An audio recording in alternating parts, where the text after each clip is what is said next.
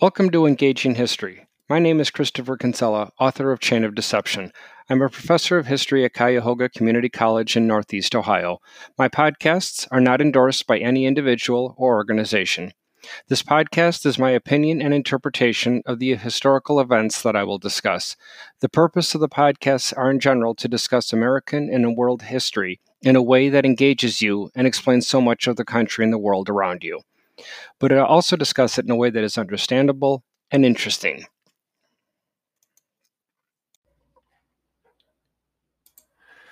Welcome to the 28th podcast in our series on American history.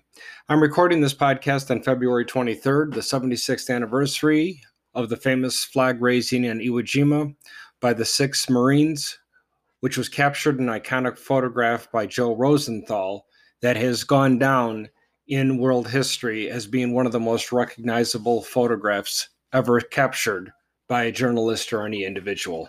And we take our hats off to the Marines and other American service personnel who captured that island in a battle that was only scheduled to take 5 days, but sadly took 36 days, to the tune of tens of thousands of human lives. More about this can be read on my blog today that I posted in honor of this anniversary. In the prior podcast on number 27, we looked at the entire Lewis and Clark expedition during that podcast in terms of why they were sent out by President Jefferson, what they found, and what the outcome was. We also finished off our discussion on the Jefferson presidency by looking at the failed Embargo Act of 1807, and we also then discussed why what should have been a significant negative mark on Jefferson's presidency, why in fact he actually was able to rise above that. So all of that was discovered then. Today in our 28th podcast, our third president of the United States has gone off into retirement, and we now have our fourth president that was elected in November of 1808, taking oath of office in 1809 on March 4th, that of course being James Madison. James Madison will be, prior to that, was synonymous with arguably the author of the United States Constitution. In his presidency, he will always be synonymous with the War of 1812. I can never remember what year that was, but that War of 1812. Anyhow, that is the war, of course, that Madison had started largely because of the failed attempts by the Jefferson and John Adams administration to get the European navies to quit harassing American merchant ships on the high seas. John Adams, as we know, started the Quasi-War when diplomatic overtures failed. Jefferson tried a number of diplomatic overtures also, which failed. He then tried that Embargo Act that we talked about on the last podcast to no avail. James Madison realized that we were going to have to go for broke if we were going to eliminate the harassment of American merchant and naval vessels sailing in international waters. However, the time seemed ripe for Madison to embark on that.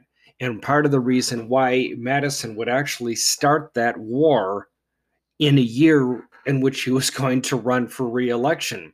Future presidents will be smart enough to know that if you're going to bring the country into war as a sitting president, you might just want to wait until after you're elected for that second term, which is, of course, exactly what Woodrow Wilson did. He gets swooped into office for a second time in November of 1916, takes the oath of office on March 4th of 1917. 32 days later, our American soldiers are heading off to fight in what would become known as World War I.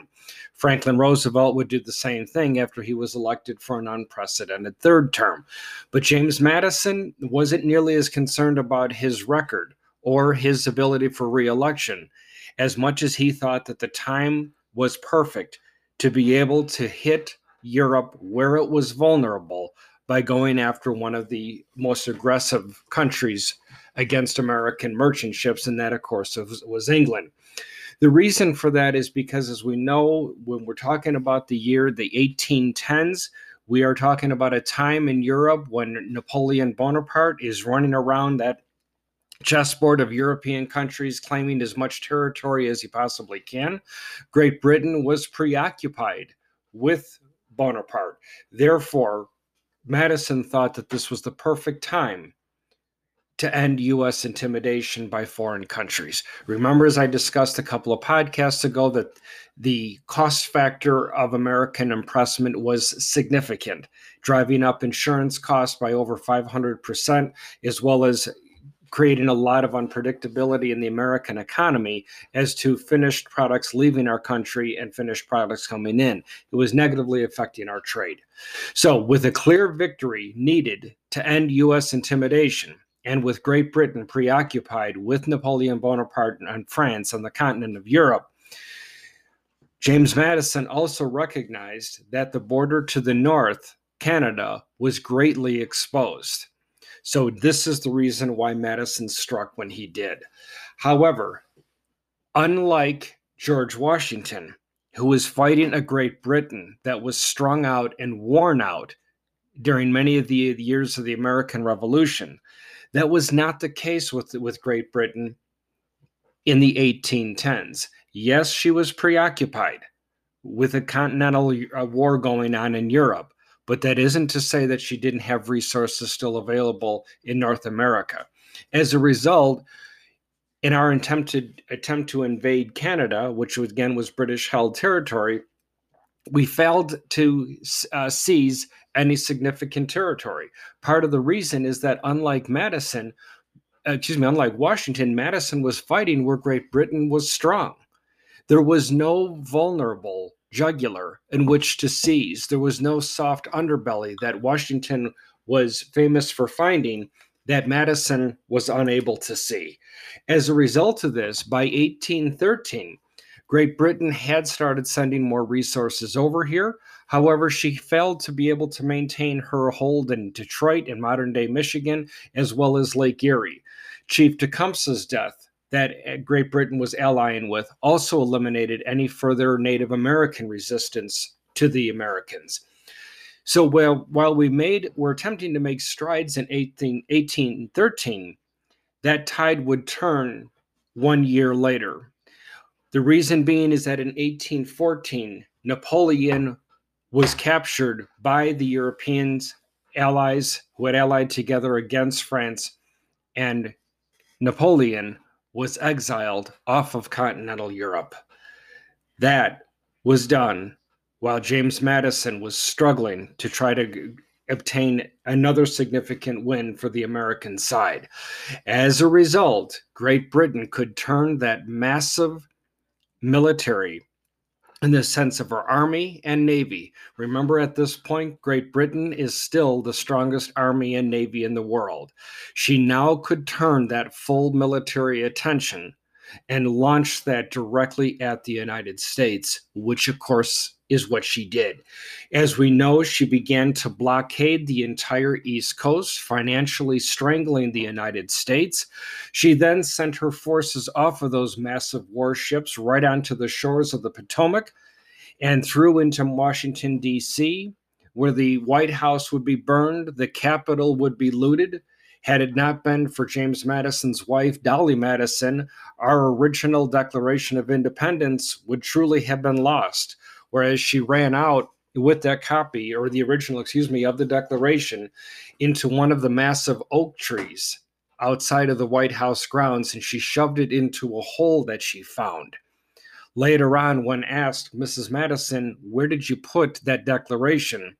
She simply responded, in the oak tree. And of course, there were thousands still in the Potomac region. So when they asked her, Mrs. Madison, which oak tree, she had no clue. And that's what would launch one of the largest equivalent of Easter egg hunts there after the war was over, trying to figure out where this piece of parchment was.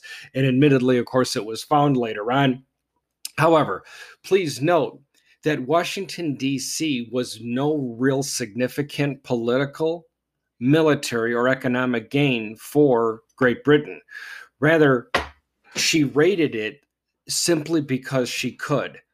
And it was that demoralizing effect on the United States that raid happened. She also attempted to take Baltimore, Maryland, when, of course, that didn't happen. It was during this time that our national anthem would be written by Francis Scott Key, watching the way that America would burn, despite the fact that, of course, as he wrote, our flag would still be there. But keep in mind, back in Europe, Napoleon might be exiled, but that doesn't mean that Great Britain was up for an overseas war once again, like she had to fight in the American Revolution. Great Britain had been fighting France for years now. Her treasury was nearly depleted, and an ongoing war with the Americans on American home soil was a military endeavor that Great Britain simply wasn't up for. As a result, James Madison sent a group of delegates, including the likes of John Quincy Adams, our future president of the United States, number 6. He also sent Henry Clay, a man that would attempt to run for president several times and never quite have the ability to attain that office. And they would work on the American behalf to try to resolve the conflict in the Netherlands and what would eventually be written up as the Treaty of Ghent. This was signed on December 24th, 1814. Prior to that, President Madison started to tell the American forces to stand down. Great Britain's forces were told the same thing. So the war started to wrap up and de-escalate as 1814 was coming to a close. On Christmas Eve, arguably one of the most famous Christmas Eves in American history, the War of 1812 would be drawn to a close with no war reparations from either side, and no territory would be lost or gained. However, you might say, wait a minute, Chris, I thought I remember another battle still waging after that. Well, then you were paying attention in your American history classes in high school or college or your social studies in grammar school, because there was. It would be in the mouth of the Mississippi River in the city of New Orleans. That was land that was held by a general by the name of Andrew Jackson. Jackson received word from President Madison, his commander-in-chief, to start wrapping things up to de-escalate the conflict. Jackson looked out into the Gulf of Mexico and saw the British Navy beginning to wrap things up. But the more that Jackson started to pack up and get the military back towards Washington, D.C., he noticed that the British Navy wasn't sailing away. What's more is that British naval ships were actually coming in to the mouth of the Mississippi River. If this war is supposed to be over, why does it look like the British are preparing for yet another battle? So that's when Andrew Jackson, we have no proof whether he read Sun Tzu's Art of War or not, but he definitely played that out to a T. As Sun Tzu famously wrote in his treatise, The Art of War in 500 BC, all warfare is based on deception. When you're near, you make it appear as though you're far away. When you're far away, you make it appear as though you're near. When you're actively using your forces, you make it look as though you're inactive. And when you're inactive, you make it appear as though you are active. You feign disorder within the enemy camp, and you crush them. End quote. Sun Tzu. And General Andrew Jackson, future 7th President of the United States, followed that text to the letter. While the British could see the American forces appearing to stand down, pack up, and move away, all Andrew Jackson did was move his forces just out of sight. He continued to train his forces and prepare for a battle that he was convinced was going to happen. And it's exactly what did happen on January 5th, 1815. The British raided the New Orleans area and started uphill towards the land that Jackson, they thought, was gone and once occupied. Can you imagine the horror and confusion within the British forces as Andrew Jackson's sword and weapons came slicing down on the unsuspecting British Navy and Army, wiping them out largely with nothing left over. The battle was truly one of absolute violence. Jackson was known to behead British soldiers and give those heads back to the British forces. Jackson was absolutely appalled that a resolution to the war was in the making, and they would try this underhanded deal to attempt to seize territory at the 11th hour. For the forces that were recognizing what Jackson had done, they thought that that would be the end to his military career, that he would be over as a military officer and politics would be the furthest thing from his mind. But the American people lauded Jackson. They looked at him as the second generation of protectors, along the likes of a General Washington, who they could trust to protect them when the politicians thought a conflict was over and gone. Andrew Jackson saved the day. This is what would propel Jackson to the presidency, which we'll talk about in future podcasts. To wrap this conflict up, though, just to put the numbers into perspective, this is not a conflict, even though, again, according to the Treaty of Ghent, that no territory was lost or gained, no war reparations from either side. We mythically can believe, then, that the war largely had no cost to it, when in fact the exact opposite was true. Of the American soldiers that fought in the Great Lakes region, in northern New York, as well as along the Potomac region and down in Louisiana, this was a conflict that engulfed the entire country. 2,260 Americans would be honored for their service wrapped in an American flag, never to go home again. At that time, the conflict also proved just how much more expensive military engagement would be costing. The entire American Revolution that raged for 8 years cost $57 million. This conflict, that was less than 3 years, dwarfed that cost of the revolution to the tune of $90 million.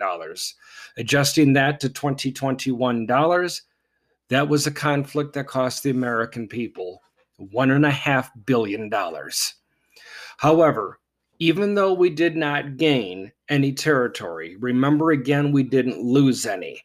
That's partly what would propel James Madison to a second term, but would make the hero of his presidency, that being the Secretary of State James Monroe, to his rightful place as the next president of the United States to succeed Madison. James Monroe would come in as our fifth president of the United States with the election of 1816. He will be our last founding father to occupy the Oval Office. At this point, the founding fathers will be either gone on to meet their maker, or they would simply be too old to be able to occupy the office. Ironically enough, James Monroe will also be our third, and through to 2021, our third president to die on July 4th. Ironically enough, once again, a third president dying on an anniversary of what is mythically believed to be the date that we signed our Declaration of Independence. So the question begs, if our founding fathers are gone after James Monroe leaves office, who will lead us going forward? More about that when I read that far in the textbook. All right, so with the incoming Monroe administration, what we're going to see now is, in looking in retrospect, will be an era of American nationalism. Now, when I said the word nationalism, some of you listening might have winced at that word. Some of you might have felt proud. The reason being is that nationalism is a loaded term. It's a term that has both negative as well as positive implications and interpretations, depending upon your background and understanding of the term. But nevertheless, it is an important term. And it is what America needed at this time. To unpack this, simply put, Nationalism is nothing more, and I'm putting this in layperson's terminology, but it's nothing more than pride in one's group of people that they called their fellows, whether it be fellow Frenchmen, fellow Englishmen, or fellow Americans. That's what nationalism is. By itself, it has no reason to have a negative interpretation. Nationalism is pride in one's country. George Washington begged the Americans to try a little bit of nationalism. If he could have somehow found this boxed up somewhere in a bottle, he would have done everything to jam it down Americans' throats because we were so wrapped up after the American Revolution and even after 2 terms of the Washington presidency. We were so wrapped up calling ourselves Virginians and North Carolinians and Pennsylvanians. Hey, what about Americans? Oh, yeah, we're that too. But that was a distant second. Washington warned us in what is still the shortest farewell address by any outgoing president of the United States. He literally begged the American people to come together as a country, make being an American first and your ties to your individual state, even a close second, but make it a second. You need to come through as Americans first, because if you don't, some future European country is liable to look at our separation, our individual identities, and think that the time will be ripe to come and attack us. Isn't it ironic that Washington's prediction sadly came true? Great Britain thought that America would be easy to reconquer. Even though Madison started the war, Great Britain thought it would be an easy sweep and reclaim some of the territory that she lost with the Treaty of Paris in 1783, resolving the American Revolution. Washington's prediction, again, sadly came true. It wouldn't be until the War of 1812 that we came together to truly call ourselves Americans. So again, at this time in the 1810s, nationalism is not a negative thing. Fast forwarding a couple of centuries, how and why then does nationalism get that negative interpretation? It's when we take pride in our country too far. If we, as Americans, and I understand, again, I have listeners around the world, so I'm not, again, even remotely trying to pretend that this only applies to Americans. But regardless of where you're listening and what country, pride in the country that you're born into or are currently living. There's nothing wrong with, in your mind, thinking that this is the best country on earth. I would hope you feel that way, again, regardless of what country you're in.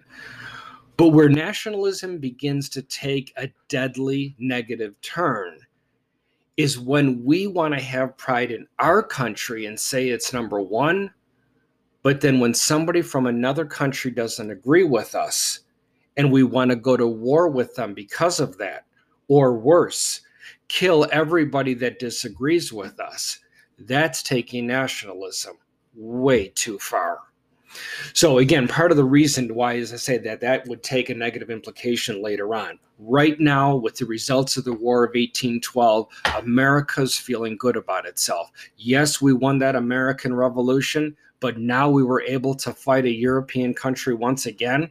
How ironic that it happens to be the same one we fought before, but we were still able to survive and live another day and wake up the following morning after the treaty was signed and be able to call ourselves Americans with our own territory still intact. So now with James Monroe coming in as the 5th president of the United States, ironically enough, Madison's prediction came true.